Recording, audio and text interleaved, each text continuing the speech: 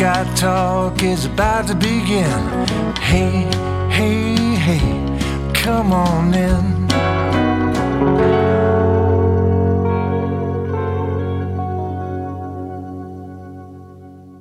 Welcome back to Buckeye Talk. Stephen Means, Nathan Baird, Andrew Gillis. On Monday, we rewatched the offense and talked to Ohio State's offense in the 17-14 win over Notre Dame. This is Tuesday, and we're doing defense now. And we're going to start in the secondary, and the reason we're starting there is on Monday, the Big Ten puts out its player of the week every single week. First Ohio State football player got his, Lathan Ransom. He had a team high 13 tackles, 7 of them were solo, and he had a QB hit.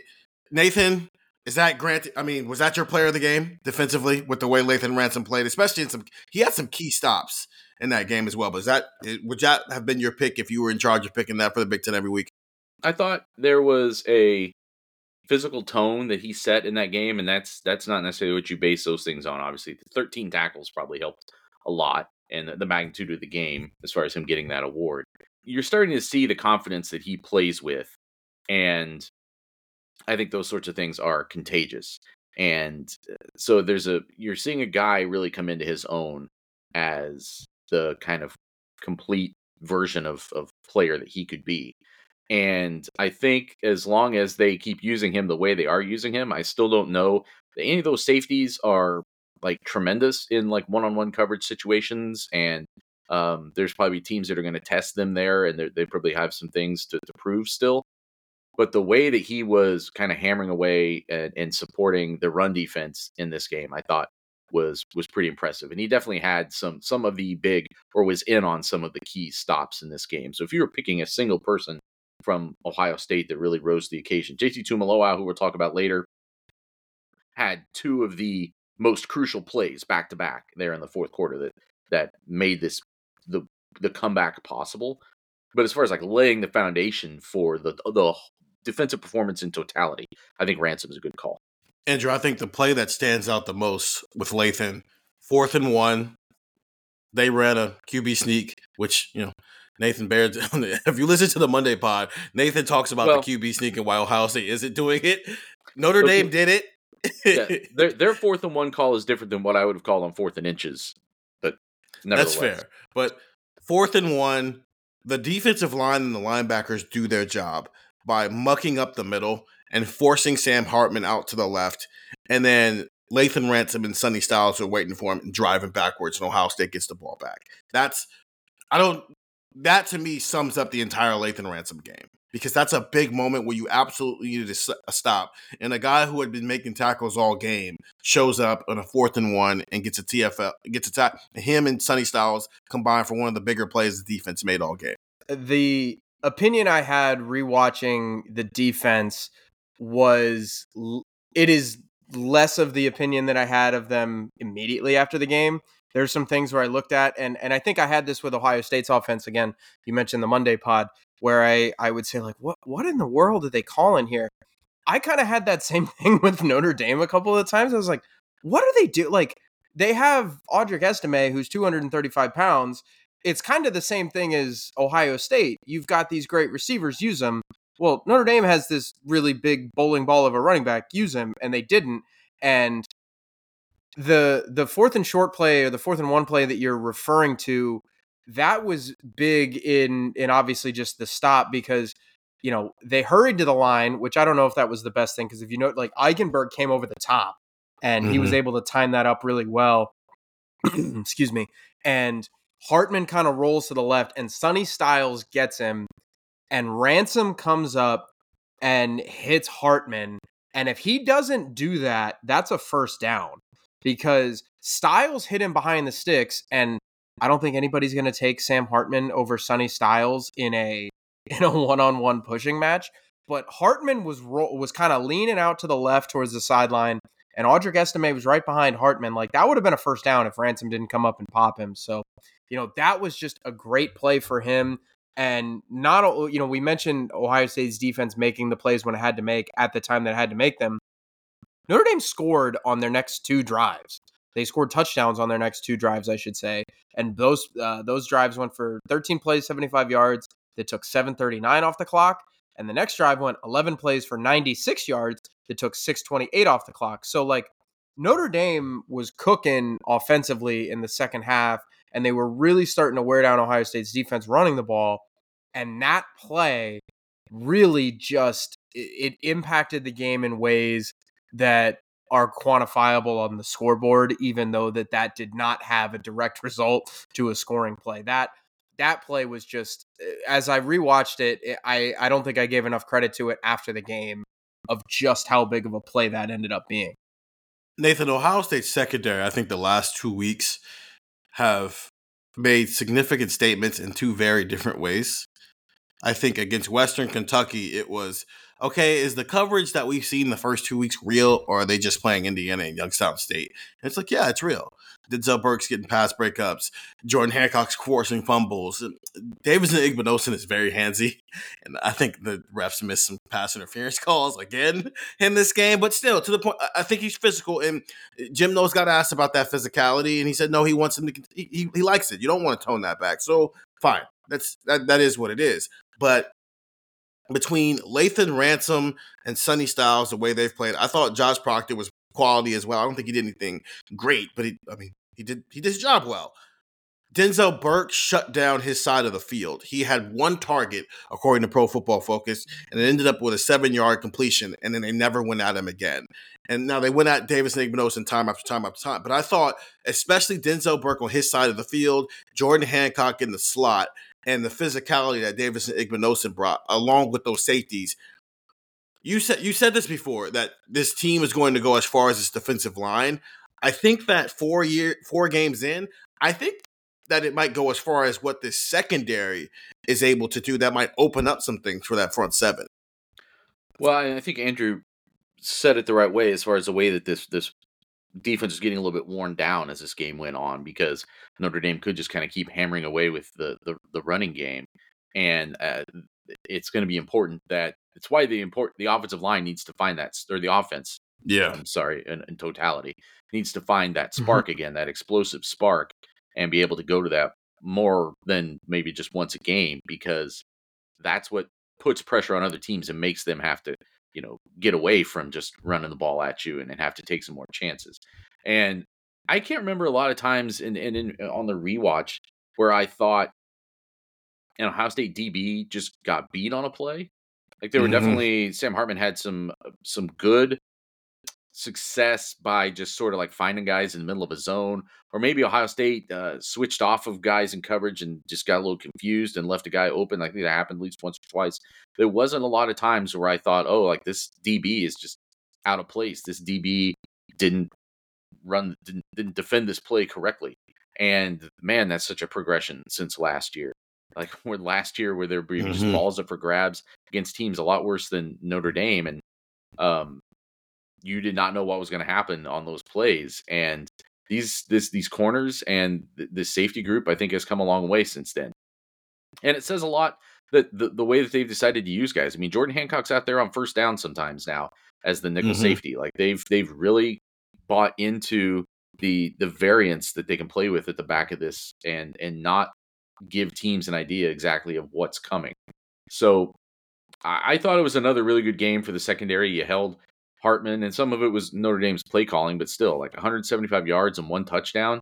Like I think if you take that going in, if you're Ohio State, and presume that you can keep this running game in check enough to give yourself a chance to win, and that's obviously what happened. It is interesting to me that I didn't count up the blitzes in this game, but didn't feel like very many, and I think this was maybe the best example we've had so far of the strategy that Jim Knowles has been talking about, right? Where it's, keeping an offense in front of you. He doesn't want to call it bend or break. And I think that that's true, because you're not conceding a drive. It's just a matter of playing with your aggression in a different way. And, I think you saw the benefits of it here. We'll see what can happen. I think there are more dynamic offenses on the schedule, perhaps, than Notre Dame's. But it's still just been a week by week sort of positive growth from this defense, and it's becoming harder not to believe in it. I texted this the other day. Tishu had reached out to me and said, "Hey, by the way, like through 4 games, Ohio State's defense, per his metrics, had a score of like 8.8, and low score is better in the defensive metrics. And I was like, oh, and he said that would be top 10 for all defenses in his metric dating back to 1990 because he's done it that far back. And I said, well, how does that compare to 2019, which we all kind of acknowledge is like certainly one of the best Ohio State defenses of all time.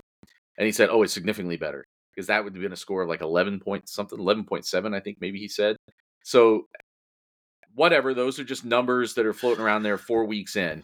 I just think that it's worth noting what is happening now, that this defense flipped from being a liability at times last season, especially in the way that we give up explosive plays, to really having cleaned up a lot of things and is starting to become a catalyst. And I think it's why it's even more important that this offense get things going, because you can see where the yin and yang can work there in a really interesting unison.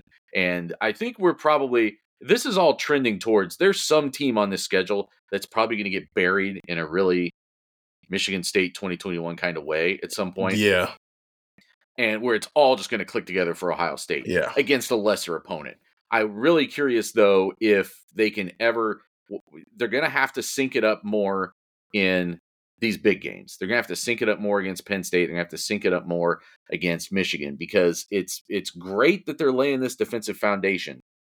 But as we saw against Notre Dame, it's still college football. It's still a quality team that you're facing. They can still move the ball, and you can't just completely shut them out. I texted this at halftime, that like whatever happened from that point of the game on, you can't put it on the defense really anymore, because they've done everything possible and they're up 3-0. Like at some point, like there's only so much you can ask of a defense to completely shut down an opponent. The offense has to get going. I thought the defense did what I thought they were going to do against Notre Dame. I said the Notre Dame would score 13 points. They scored 14 points. And I think those 2 touchdowns, to both of your guys' point, were a result of the offense for Ohio State not clicking. And so after a while, you put your defense, even the greatest defense in the world, you keep putting it out there. Eventually, the opponent's going to break through. And that's what happened in that third quarter, is eventually Notre Dame broke through, because they had some long drives, man. Their drives were of 8 minutes and 12 seconds, 2 minutes and 45 seconds, 3 minutes and 7 seconds, and they had the 26-second drive at the end of the half. That doesn't count because they just, I think they knelt and then let the clock run out. 3 minutes and 35 seconds, 7 minutes and 39 seconds, 6 minutes and 28 seconds, and then 2 minutes and 46 seconds. That adds up after a while, even if you're getting stop after stop, especially with a team who is running the ball as much as Notre Dame ran the ball, because they didn't really throw it that impressively. They had 4 big plays, according to their stats, in the passing game for a total of 93 yards. That's 15 plus yards. Only 2 of them are where Sam Hartman actually pushed the ball down the field. There was one it was a short pass, and then they got some yards after the catch, so it's a 25-yard gain. Then another one that was just a 15-yard gain, and that was it. But there was the 28-yard throw. I think that was the one that was over the middle, where we all looked at each other like, okay, I didn't know Sam Hartman had that in him. Like that, it was quality throw, quality to Sam Hartman. But he didn't do that all game. And then he had another one that was up the middle for 25 yards. But I to your point, Nathan, Jim Knowles didn't blitz. I think he just trusted the defensive line to get pressure when they needed to get pressure, but also not giving Sam Hartman any outs and forcing a guy to work his way up the field, because Notre Dame took a couple of shots and they didn't hit on those shots because these cornerbacks are holding up so well. So I think that he, instead of just throwing a bunch of blitzes at him, I think he just decided, you know what, my cornerbacks are holding up well. The defensive line, this is going to be a back and forth affair, which it was between JT Tuimoloau, Jack Sawyer, and then Blake Fisher and Joe Alt. I don't think either one of them dominated the other, but the way they just forced Sam Hartman to have to pick them apart, and he wasn't necessarily able to do that up the field as much as maybe Notre Dame would have liked them to be able to do in this game. I think this is a quality game for the defense. Go ahead, Andrew. Well, I was going to say, I don't know. I think this is very much a glass half full, glass half empty point that I'm just about to make. Ohio State came out of the locker room and went on defense, and Notre Dame had an 8-play, 36-yard drive that lasted 3:35, like you were saying. And then they made that great play, and they made the stop. And then right after that, Trevion Henderson scores a long touchdown run, and Ohio State's defense goes back onto the field. And then Notre Dame goes on a 13-play, 75-yard touchdown drive that lasted 7:39. So there is kind of this, like, Nathan used the phrase yin and yang. There is kind of this like back and forth where it's like, okay, well, like the defense was on the field for a very long time. It's understandable that Notre Dame would be able to run the ball pretty effectively on them. And then there's also the school of thought of like, okay, stop them. Like the reason you're on that field, the reason you're on the field for that long is because you haven't made a stop. So, I think one of the things that stood out to me was again the plays that they made at the right times, because you did kind of prevent some of these drives from getting even longer. Notre Dame, they didn't dominate time of possession, but it wasn't exactly like, it wasn't exactly even. It was 34-59 to 25-01. Like Notre Dame had the ball for 10 more minutes. And you look at some of these drives that got stopped, like you knock Sam Hartman out like a half a yard short or whatever that was of the first down. And that drive would have hit over 10 minutes. You would assume if, the clock keeps running, Notre Dame keeps the ball, that drive hits over 10 minutes. The field goal attempt, that is what it is. That was a really good. That was actually one of the times they did call a blitz. And that was, I think, maybe Jim Knowles' best play call of the day. He dropped. Was it Mike Hall or Tyleek Williams that he dropped? I think it was Tyleek. I thought it was Mike in real time, but it was Tyleek. But to your point of, okay, stop them. Notre Dame had the ball for almost 10 more minutes than Ohio State did, but ran one less play than Ohio State ran. Sure. So I think they were getting stops. I just think Notre Dame was running an offense where they were also running the clock down at the same time to keep Ohio State's offense off the field. So that's where Nathan's whole point.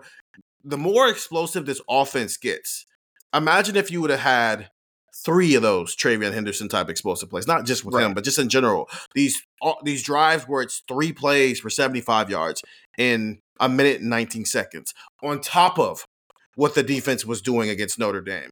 That completely switches up what Notre Dame can call an offense now. Yeah. They can't give the ball to Aldrich Estime because they're trying to keep up with an offense that is scoring, and that's what the Michigan State game was. It wasn't that Ohio State's defense was awesome that day. It's that the offense did what it was supposed to do, and all of a sudden you couldn't use your run game anymore because now you're playing keep up. So if we get to the Penn State game, Nathan, and that is where we're at, where it is the yin and yang, the offense it's clicking finally, and this defense keeps playing like that, I think we will see at some point. I don't know if it'll ever be that drastic because that Michigan State secondary was just not very good. But just that concept of that's a complete football team when they're working together like that. Yeah, as I was watching this game, like you can still see where the growth can come for this defense, whether that is stopping the run, whether that is getting better penetration in the pass rush. And although once again, I think some of that is a little bit overstated. We can talk about how that played out during this game. It's just we're 4 games in, and there's still key guys in this defense that you think are still progressing towards playing their best football. Like Sonny Styles, this is still very new for him. Tyleek Williams hasn't been as much of a frontline player as he is right now, and although he's playing very, very well, but it's still something that he's still, I'm sure, gathering things as this unfolds for him. Davis Igbinosun is transitioning up here to a different system, a different kind of football. Like there's a lot of those little things that you can see where this defense just keeps getting better. Jordan Hancock transitioning to this different role. Like how much better will all these guys be at doing those things in the last third of the season than they are right now? So that's the upside of it. And then, but even considering all that, like right now, I think you go into that Penn State, Wisconsin back-to-back, not really concerned that this team can't defend whatever those teams are probably going to do well enough for Ohio State to win if the offense shows up that day, if the offense is efficient and can stay on the field. I think it's like whatever Penn State's going to do as far as running the ball and Drew Aller combined with that, I think Ohio State can handle that. Whatever Wisconsin's going to do, they looked okay at times against Purdue. I watched that Friday night from the hotel in Fort Wayne, and I don't think Purdue's very good this year. So take it with a grain of salt. Wisconsin did look pretty good, but there's obviously some limitations there for them too. So Penn State's the one that you're more concerned about at this stage. But this was a microcosm because of what they want to do running the ball. Like Notre Dame is a precursor to what they're going to see from Penn State in a lot of ways, what they're going to see from Michigan in a lot of ways. And they passed the test from a defensive standpoint, I think. You're going to take, I mean, if I told you right now, Ohio State's going to give up no more than 14 points in any game the rest of the year, no matter how good the offense is, you would say, well, that's a national championship. But I still think that there are more dynamic / maybe better coached offenses still on this schedule than what we saw from Notre Dame. So the point there, you mentioned the growth. I wanted to hit on this before we got too deep into this. The game-breaking plays, like the explosive plays of the defense, if you will, that has to be the next evolution here, because you kind of you go down the stat sheet and look at kind of how the game unfolded. Obviously, yes, we mentioned Notre Dame's running game. Audric Estime 5 yards a carry. There's 2 backups over 7 yards a carry. That's really good for Notre Dame. That's a really strong clip for Notre Dame. And that's something that if you would have told me going in, I would have said that's a problem for Ohio State. They did not sack Sam Hartman. That's a problem. They did not turn the ball over any times. That's a problem.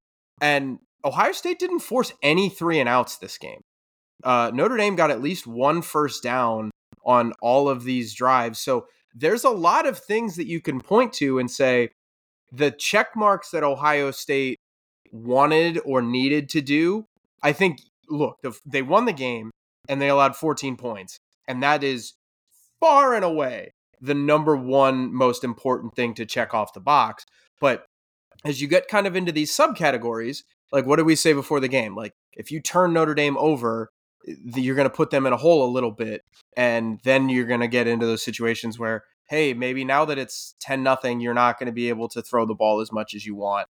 It was 10-0 and Notre Dame came right down the field. Like you need a sack to make it so they're playing behind the sticks. And now all of the sudden, like for example, the play that they made on the last drive of the game, that last set of downs where you saw what happened. I know Notre Dame was trying to burn the clock a little bit, but Ohio State gets in the backfield. I don't have it on my notes here, but I think it was JT. Ohio State gets in the backfield.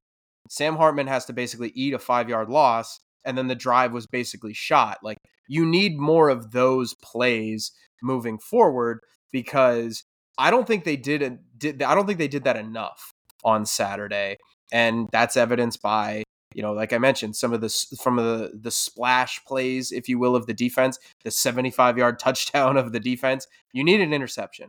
And if a team's not going to throw the ball as much, like a team like Notre Dame, you need a fumble. You need a tackle for loss. I don't have the numbers in front of me in terms of tackles for loss. Actually, yes, I do. Ohio State had 2.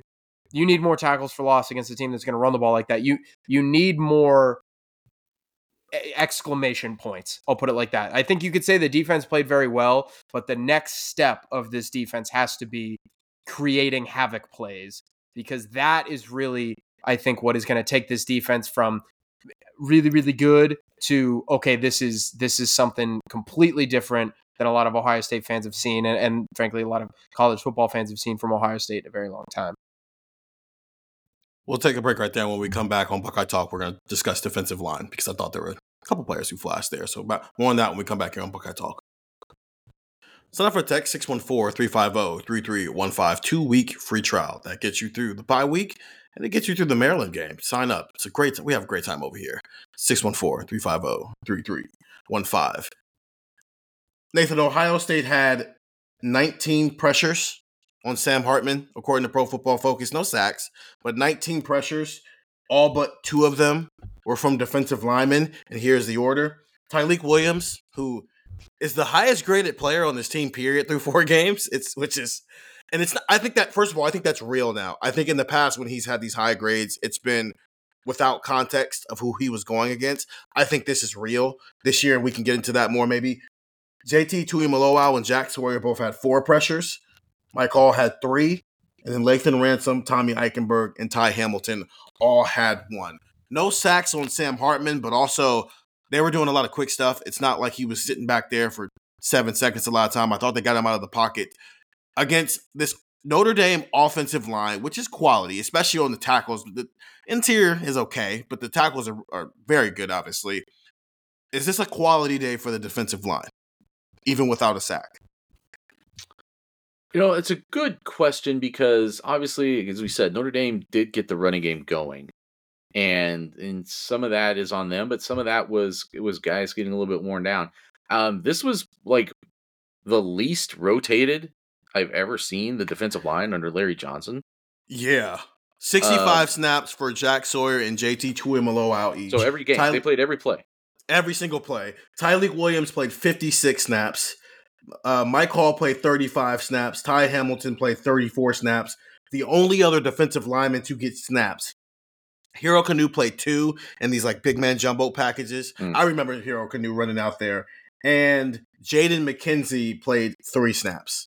And then Caden Curry played 1 snap on defense. And then we didn't mention this on the offensive pod, but he was the fullback for a play on offense in one of those goal line situations. That didn't work either. So yeah, throwing a defensive end up. But still, to your point, yes, the starting defensive line plus 1 extra tackle played every single meaningful snap. Every single snap period almost.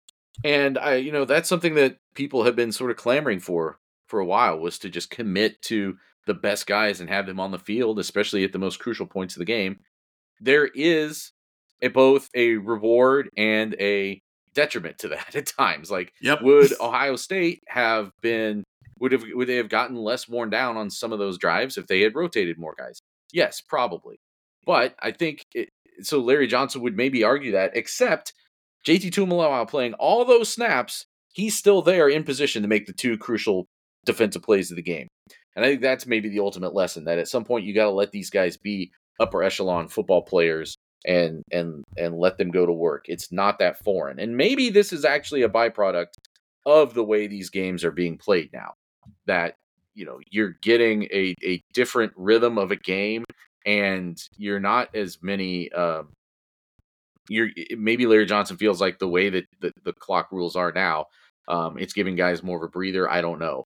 And letting him, hopefully we get to talk to him again soon, because he's obviously going to have to let us inside a little bit on why he followed through with that strategy. Ryan Day said that was going to happen, that they would concentrate more on the best defensive linemen and letting them play more.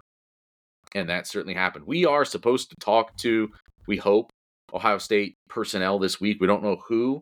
We don't know how soon. It might not be until Wednesday night, but just, I guess, to let people know, we won't have the usual breakdown of what happens at the Tuesday press conference, because they're not having a Tuesday press conference this week. But we will let people know what to listen for that. And you'll be getting our text, 614-350-3315. But my long-winded point here is that, I think I would still call this a good game for the defensive line, because when you take all that into consideration, yes, Notre Dame had 2 touchdown drives. Again, it's college football against a top 10 opponent. I think you're going to take 2 touchdown drives. They did get worn down in the second half because of the way that Notre Dame, behind a really solid offensive line, was running the ball. But the defensive line still, a member of the defensive line still made the two plays on defense that made the comeback possible. Right? At the end of the day, that's JT Tuimoloau goes up there and makes a TFL and breaks up a pass, and Ohio State's got the ball back with a chance to win. And it's sort of like almost the way that you're grading Kyle McCord, right? That at the stand-up moment when they had to win the game, the defense did the things that made winning the game possible. I thought that a combination of the magnitude of the game, the fact that it's a road game, the fact that, especially on the edge, because JT and Jack playing every single snap is just not the Larry Johnson we've known. Even Chase Young in 2019 didn't play every single snap in that Wisconsin and Penn State games, right? Like, they did rotate him a little bit. The fact that those 2 played every game, to me, we haven't talked to Larry Johnson. I hope we get Larry Johnson soon, because I think that's interesting. And how much of that is him and how much of that is Day and Knowles, and especially what Day was saying back in Big Ten Media Days, and how we have to play our best players. How much that is an influence in these types of games. It's the Kenyatta Jackson and Caden Curry have never played in a game like this. So, and Larry Johnson has said in the past that he doesn't want to put young players out there in games like this where they can make a mistake. And then because they're so young, it might stick with them and they can't bounce back from it, which I understand. We all been young before. Some of us more recent than others. Some of us more recent than others. But sometimes you make a mistake when you're young and it sticks with you and you don't want that to happen. So I get that. But I also wonder if Notre Dame having two high-level tackles, was it better for just to let JT and Jack work on them and just work it throughout the game, because it was going to be a back-and-forth affair, but eventually it leads to what you're talking about, Nathan, where JT breaks through and he makes a play where it matters most. Does he make that play if he only played 45 snaps? And maybe that's overthinking it, but that's how I'm going to view this as. JT and Jack had a full game to work on two guys who are like, or can look them eye to eye in terms of talent. And at the end, one of them was able to make a play that mattered the most when the game was on the line, because they got an opportunity to spend 65 snaps going up against each other. Maybe. I think that's an interesting way to look at it, that there's a kind of back and forth that happens over the course of a game, kind of like a running back, getting getting it going over the course of a game, building towards something. I think you still want, I mean, the counter argument to that is, though, like, if you take one series off, does that affect anything? And if you take one series off, if Kenyatta Jackson goes in for one of them on one series and then for the other one on another series, or Caden Curry or whoever, and you just give them the one series break, are you really making yourself that vulnerable? And does that extra breathing room help them? I don't know. There's an argument to be made either way. I think this was instructive, though, for Larry Johnson, for this whole defense, to see that this can work against the top 10 team on the road against NFL tackles. You can put Jack Sawyer and JT Tuimoloau out there for an entire game, and it can work. And not only can it work, they can still be the ones making the critical plays at the end of the game. Yeah, I do wonder if it'll still be that way. If they get 65 plays against Penn State, will it be all Jack and JT? Or because we're deeper into the season, do Kenyatta Jackson and Caden Curry maybe carve out a role for themselves even more? No, that's a good point, too, that there's a bye week. Yeah. That may have factored into this usage, too, that they knew that these guys were getting a break anyway after this week. So that's another reason. Because Larry Johnson it's not just game to game, it's the accumulation that he worries about as far as that usage. And I think that's an important thing to bring up in this discussion. That's fair. So, Andrew, you brought this up a couple of times. The Notre Dame still moved the ball, especially with the inside runs. And so while I thought in the past game, Mike and Tyleek especially were able to get after it a little bit, the run stopping, especially up the middle, wasn't always great. Yeah, well, so the first thing I want to, before we get to the inside run stuff, the play that I'm so glad, it was so funny that Nathan said the Kyle McCord thing, because that was exactly how I was thinking about it. Like, JT Tuimoloau made those two plays back to back, and the tackle that he made was big. The pass breakup that he made was bigger, because that's a first down. Like, I looked back at that play. Notre Dame, Stephen mentioned to me in the press box that Notre Dame has just been killing them on these screen plays.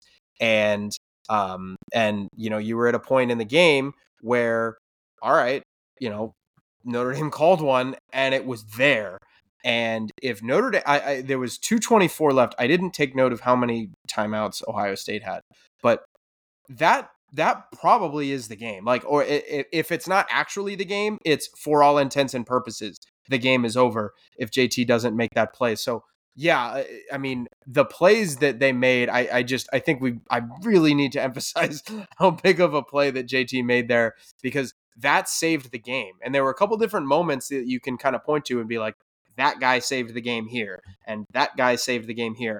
And some of those plays you can point to as okay, that mattered. JT's play literally saved the game, I think. So, I mean, I don't think that can get talked about enough, and I don't think you can get enough praise for that.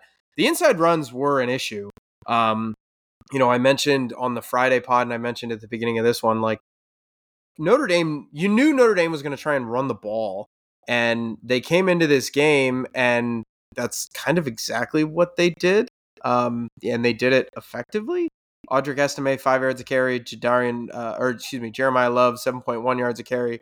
Jadarian Price, 7.3 yards a carry. Like, that's not good.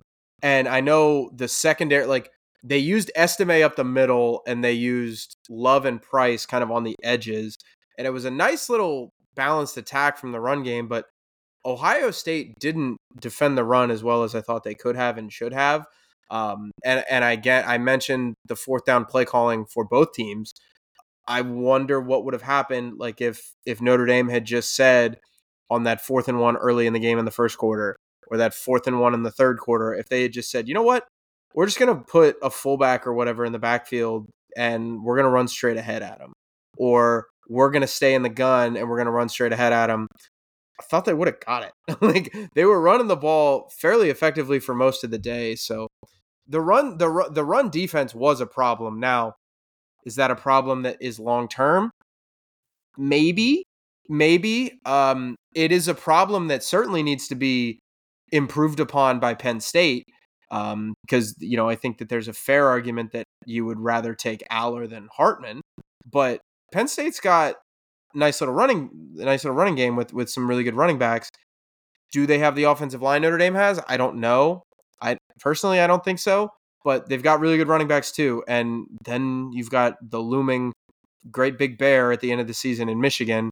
And that is exactly what Michigan's going to try to do. So the run game was not, or the run defense from Ohio State was not where you would want it to be. But I'm kind of in that corollary again, where it's like, all right, is that just Notre Dame having some NFL offensive linemen and just, hey, that's what they do and they run the ball really well? Or is that Ohio State needs to improve and this is a problem? I lean more towards the first one. Nathan, we just got done talking about how Jack and JT played every snap, and I just said maybe that was a good thing because they got to work on guys. So I'm going to take the entire opposite approach with this one.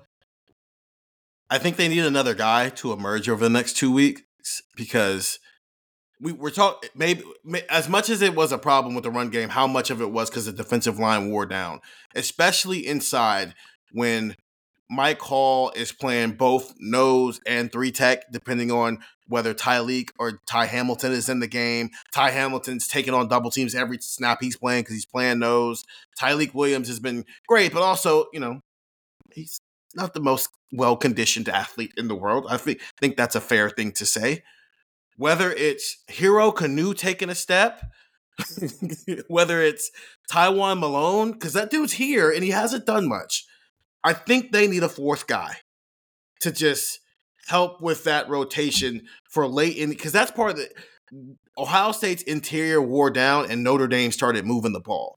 So I think they do need a fourth guy. Well, for starters, I mean, I've made the comments about Tyleek's conditioning the pass as well. I thought we saw it even early in preseason camp. Yeah, I'm not making him anymore. Like, he's playing 56 snaps a game and he's making plays kind of throughout the game. He was a dude that night, I thought. There were even some plays where there was another play where didn't he forced a quick pass by kind of coming around on a stunt and almost getting back to Hartman that way. He's legit, man, and he's become is he their best defensive tackle now? Don't we have to just say that? He's playing the most snaps. So he's turned his flashes into consistency. I think it's a yes, because there were a couple times where he was lined up over Alt and he won, emphatically too. And he is right, and maybe he should. Maybe that's a tougher matchup for Alt than that's a different kind of athlete, whatever. That's true. But that's still impressive. And to me, it's not just the flashes; it's that he has rounded out his game. Because I think when we saw him as a true freshman, it was, it's okay. It's impressive. He's getting some sacks in late game situations, but they also weren't, even into last season, weren't necessarily trusting him as an all around defensive lineman yet. And now they clearly are. I mean, he's out there more than anybody else, and that matters. So, I mean, Tyleek Williams, the emergence of Tyleek Williams, you're right. I did say before the year that I thought this team might go as far as the defensive line carried it. And I wasn't really thinking about Tyleik Williams when I said that. I was thinking about JT Tuimoloau, and I was thinking about Jack Sawyer. I was thinking about Mike Hall maybe coming into the best of his career. I was thinking about some of these young guys like Kenyatta Jackson and Caden Curry. If they hit, now what opens up? Like when you've got something really crazy going on with this defensive end rotation. And I wasn't really thinking about Williams.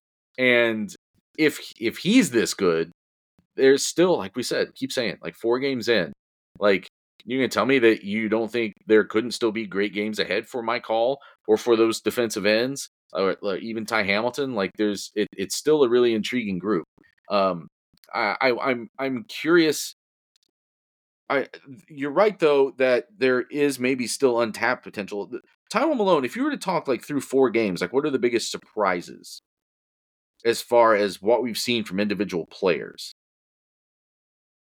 You could argue that 2 of the biggest surprises have been at defensive tackle in that the way Tyleik Williams has come along and really established himself, and also the fact that Tyrone Malone has really not been a piece of this at all.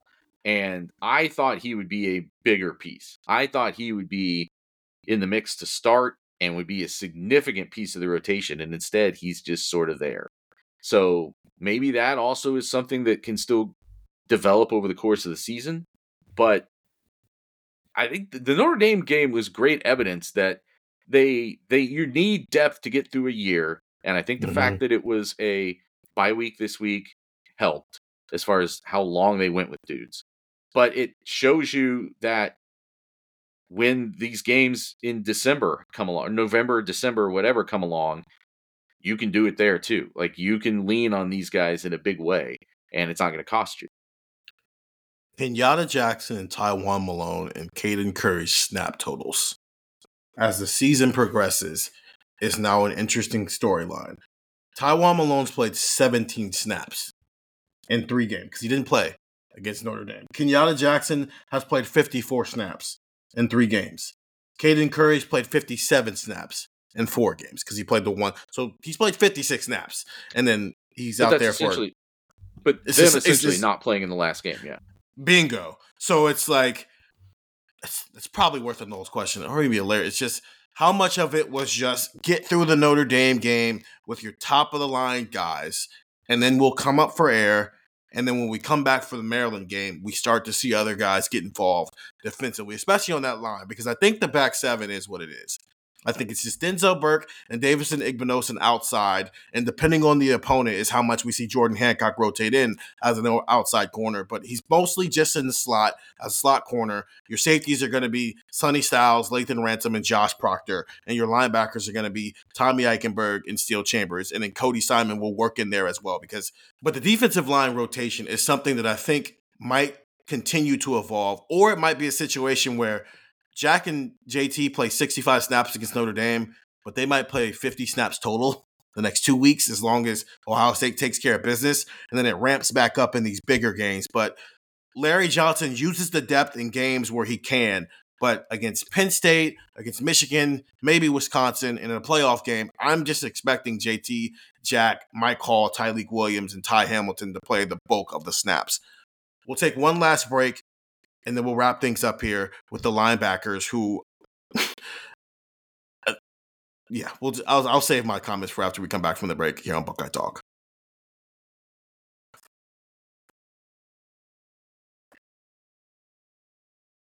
Back on Buckeye Talk, Stephen Means, Nathan Baird, Andrew Gillis. So you take PFF grades with a grain of salt, obviously especially from a game-to-game basis. I think the overall season, they typically get it right, but from a game-to-game basis, you take it with a grain of salt. But Tommy Eichenberg and Steele Chambers were Ohio State's lowest-graded players on defense.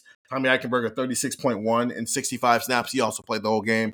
And then Steele Chambers, he played all but 10 snaps, which I think Cody Simon got those 10, 29.9.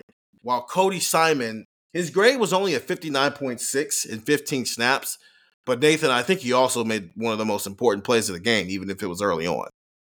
Yeah, massive play. I think we talked about it right after the game, just that fourth down stop. And watching that again, it wasn't easy for him there necessarily. He was engaged with a block downfield and had to then turn and come back to that play. And like you can see them like converging towards the stick, and it's like who's going to get there Mhm. first, and like they both lower their shoulder, and they pointed out on the broadcast, and it's right that like Hartman has to lower his shoulder, which means he's keeping the ball behind him, and just like that sliver of Mhm. distance is the difference between converting that or not. Changes the complexion of that game in a lot of ways. I gotta say, like I wasn't watching this game thinking, boy, those guys are just getting their butt kicked.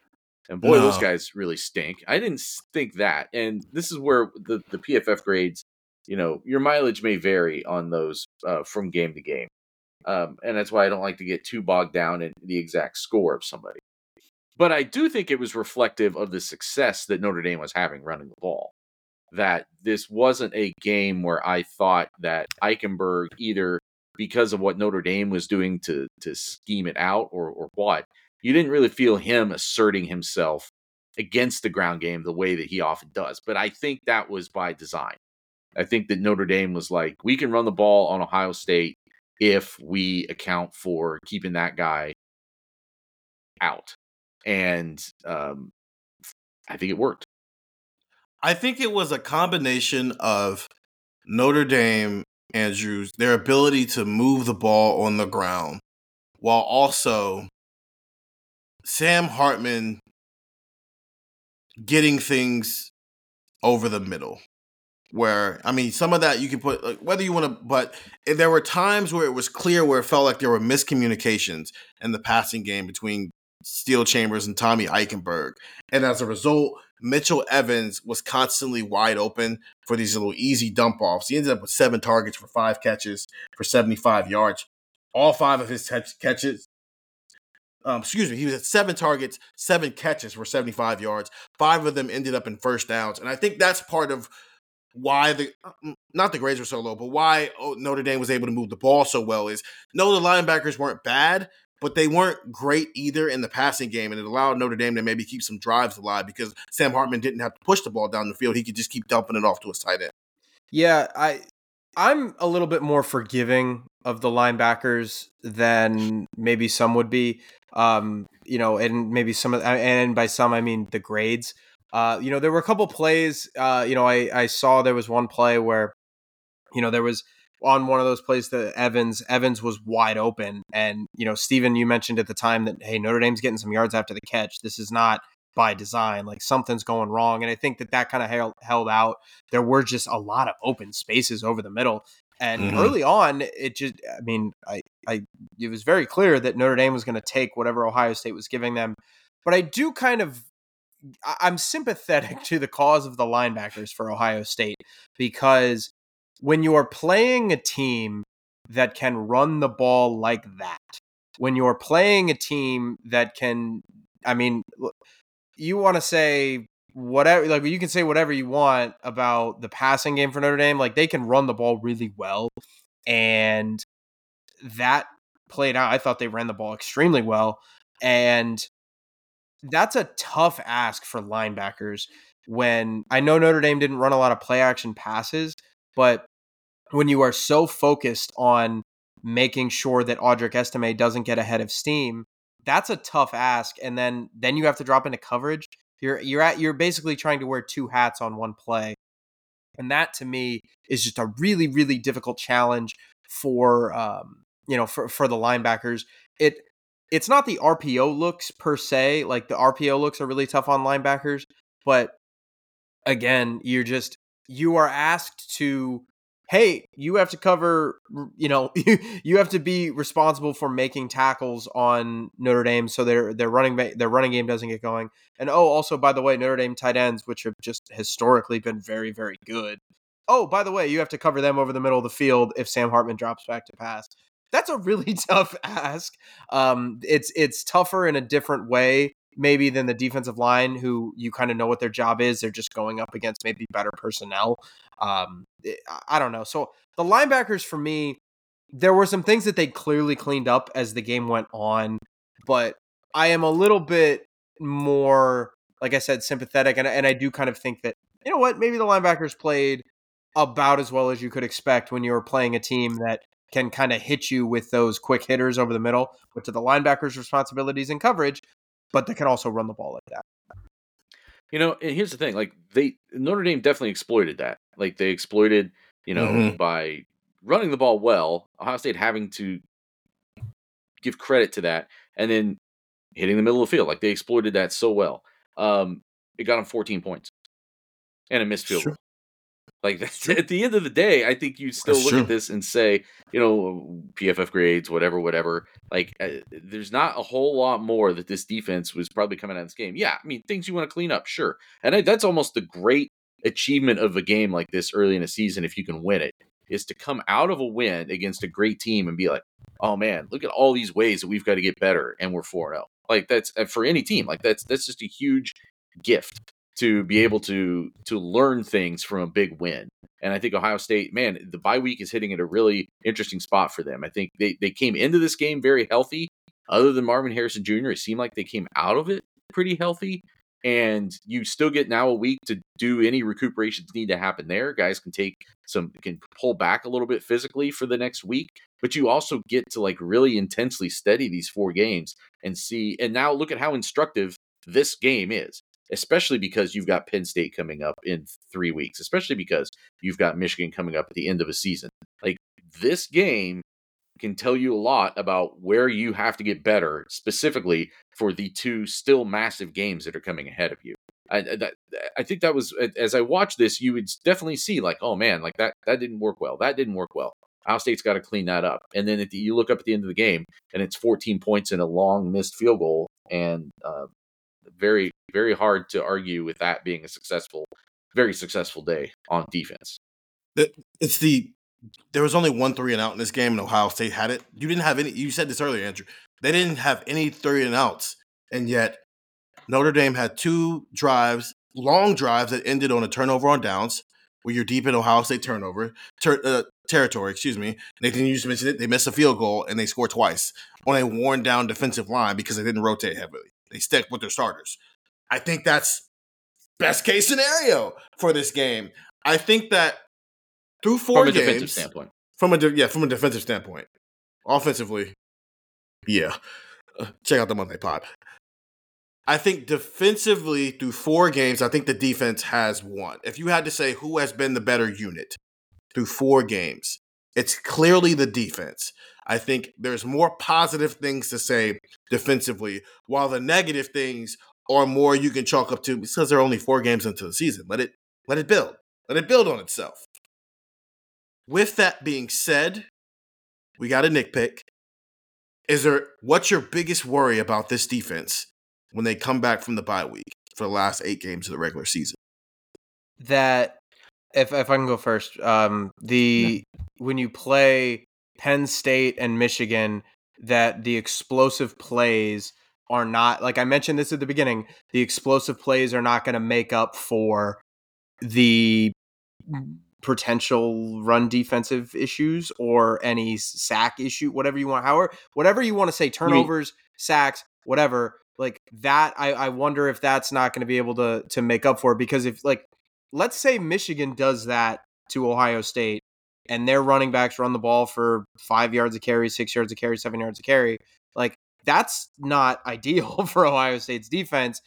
And yet, if you're able to force some turnovers, if you can put Michigan behind the sticks, like if you can do those things, that changes the game completely. So I wonder if like this is a pretty good defense that needs to take that extra step into truly causing havoc plays, truly wrecking games, not just being a really good defense and being one of the better defenses in the country, like truly taking over a game where you force 3 turnovers or the opposing quarterback gets sacked 4 times. Like that's how you do that.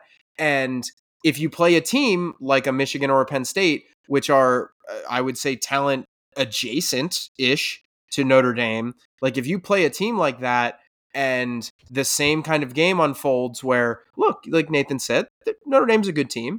They have their good players. They're going to move the ball. They're going to score. You're not going to shut everybody out. So if you play a game like that where a team is kind of moving the ball and you don't get those negative plays, I think that could hurt them. So that would be the worry that I have with this defense, is that, when it comes down to it and, a team is going to, like, if you play Penn State and Michigan and you allow 20 points, you should win the game. That was the first time in the Ryan Day era that Ohio State's offense didn't score 20 points and they won the game. So if you allow 20 points a game like that, you should win. The problem would be if those drives can sustain themselves, because that's how they do that when you're not getting those big plays, when you're not getting those game-changing effort plays that, and I don't want to say effort plays, but those game-changing momentum swings, that I think could really hurt this defense because, again, teams are going to move the ball on them, and you've got to find a way to swing momentum. So I'm going to take a stance that is a little bit contrary to the stance I've taken through 4 games. I think my biggest worry is that the truly, and I don't know what better word to use, but scary pass rush element never really comes around. It's great that they're getting pressures and stuff, but I do think there's exponential benefit to getting home and getting a hit on a guy, getting a shot on a guy, within the rules of the game.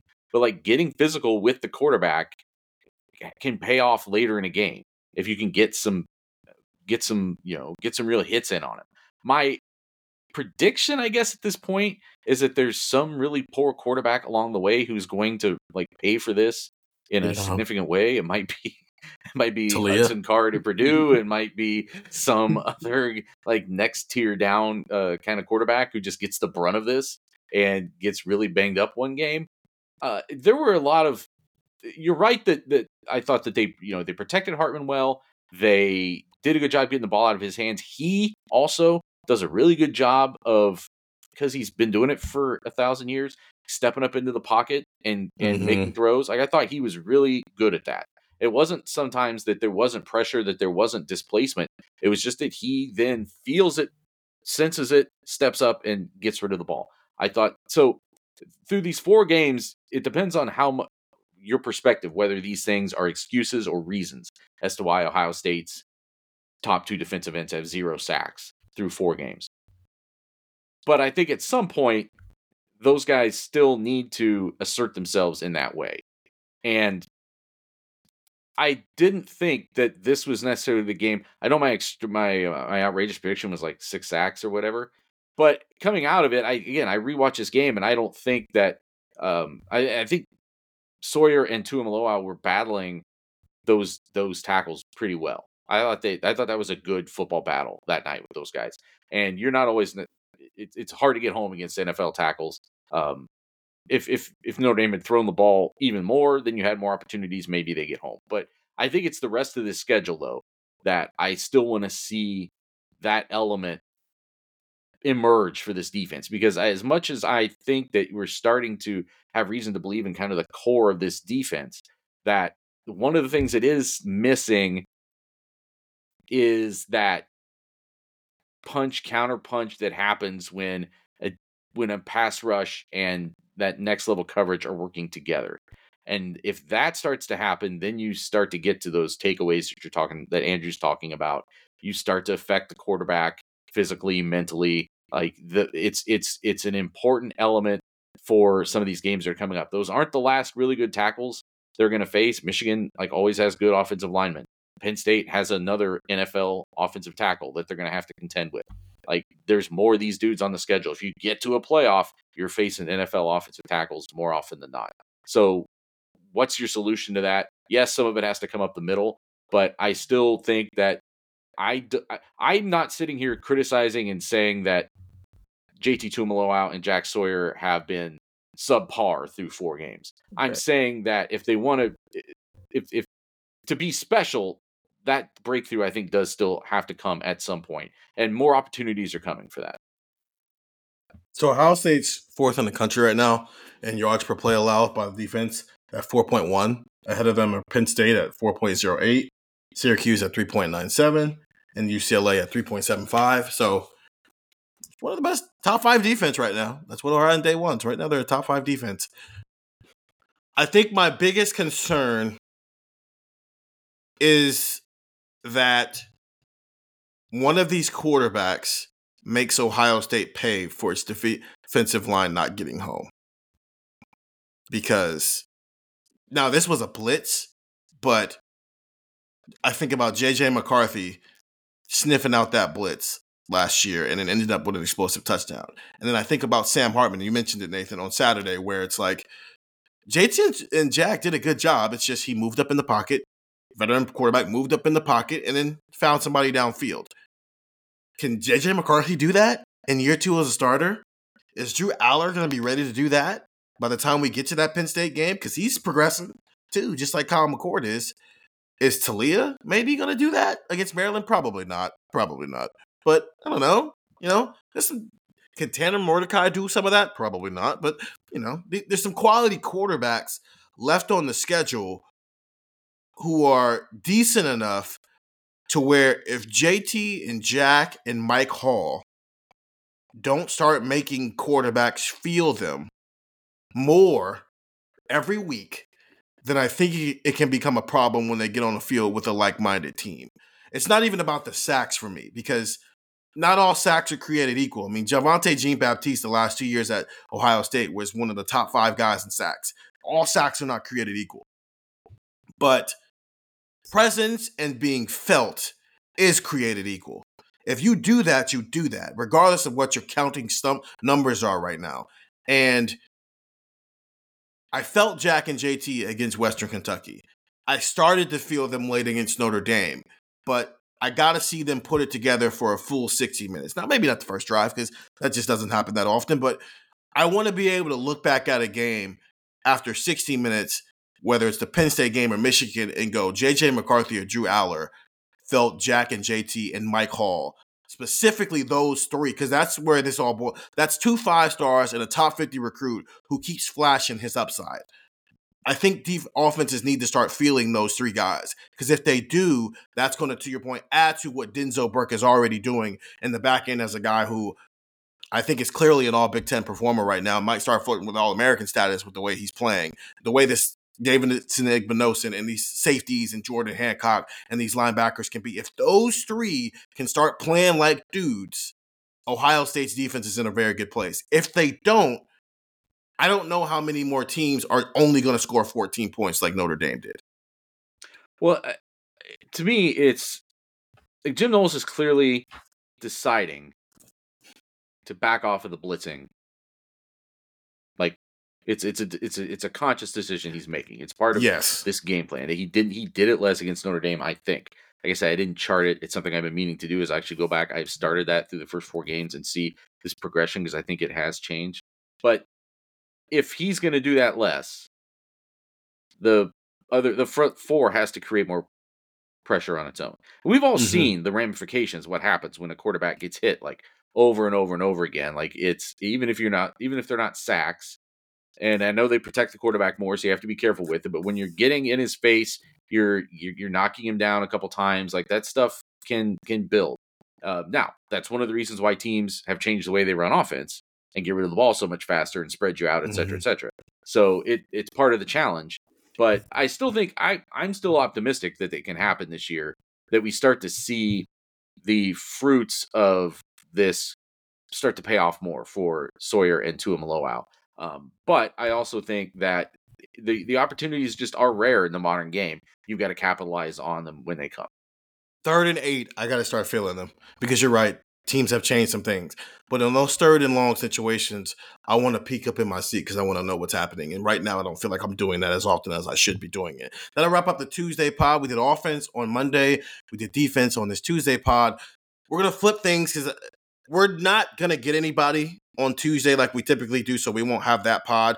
We're supposed to potentially talk to people on Wednesday, so we'll do that for the Thursday pod. So this week, the Wednesday pod will be the big pod, and I'm going to put Nathan and Andrew and our texters to work with this very big survey. As we're recording this, they don't know about the survey yet, and they will know about it within like 20 minutes after we're done recording this. I will tell them more about what that is, but we're at the bye week, so it's time to maybe review some things and see how we feel about this team overall. So check in for that. Sign up for the text, 614-350-3315. Text coming at you all week long, all season long. 2-week free trial, and then $3.99 after that. I promise you won't regret signing up for it. So for Nathan Baird, for Andrew Gillis, I'm Stephen Means, and that was Buckeye Talk.